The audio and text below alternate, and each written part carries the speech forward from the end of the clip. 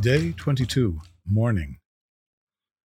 Messiah's body grows through our mutual communication. I have consistently reiterated what our Messiah called the greatest command, the foremost command, and added my own description, the prioritized command. Why not also consider it as the spotlighted command, the emphasized command, or the center stage command? God commanded us to love him. And Jesus said it was the greatest, foremost, first priority, spotlighted, emphasized command that takes center stage. Speaking of center stage, does heaven have a center? Does the eternal realm have a focal point?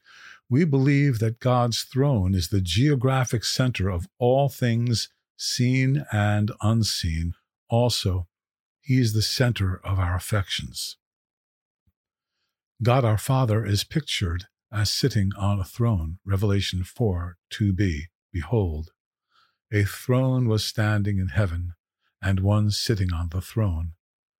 In the middle of God's throne is his Lamb. The Lamb in the center of the throne will be their shepherd.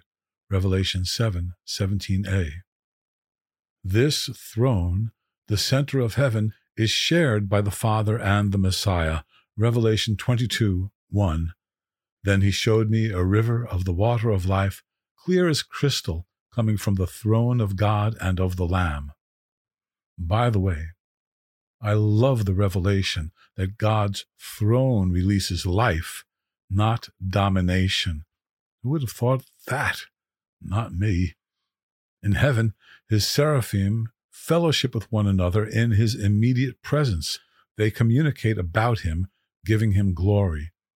Some of the most transcendent praise recorded in Scripture is not directed toward him, it is about him, before him. And one called out to another and said, Holy, holy, holy is the Lord of hosts.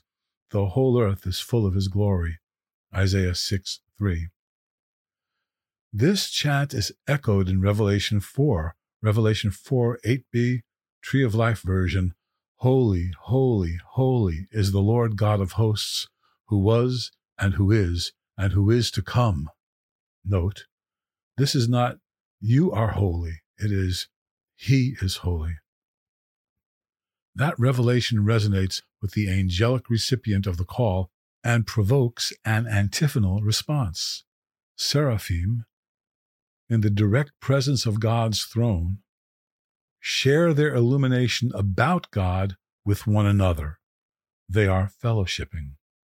I would not have been able to make that up. For me, heaven's worship would always be face to face.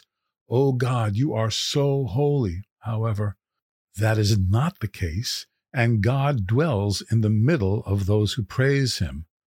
Look at Psalm 22, verse 3. You are holy, O you who are enthroned upon the praises of Israel. One way the Spirit fellowships with us is through one another. It is not vertical fellowship, it is sideways. One nuanced definition of sideways is indirect. God most definitely wants to fellowship with us face to face, heart to heart.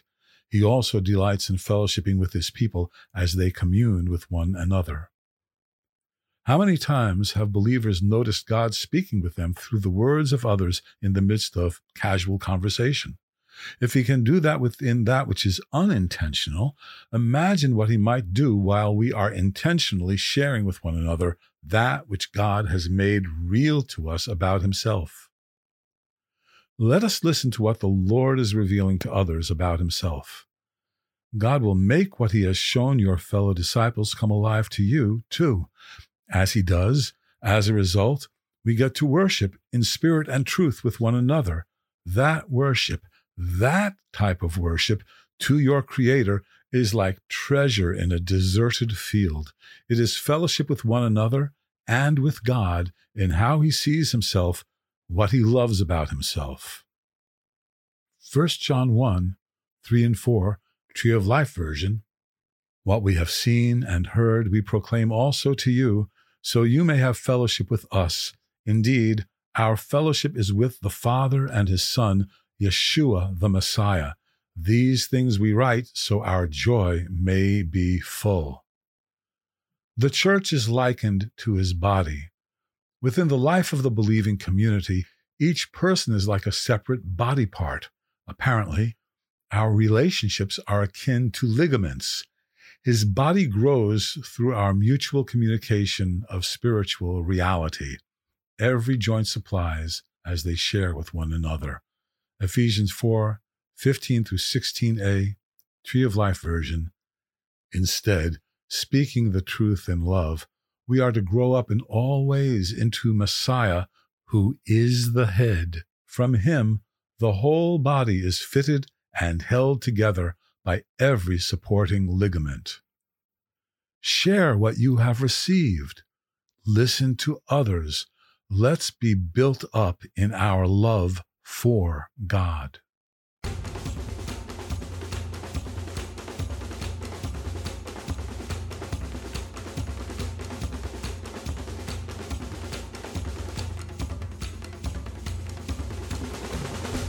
Thank you for listening to Love and More with David Harwood. David is the pastor of Restoration Fellowship in Glen Cove, New York, and the author of several books, including God's True Love, For the Sake of the Fathers, and his latest, Growing in Love with God. You can find all of these books with links to purchase them on loveofgodproject.org. God's True Love is also available on Audible, and the others will be following shortly. Thank you. And please help us out by sharing this podcast with your loved ones.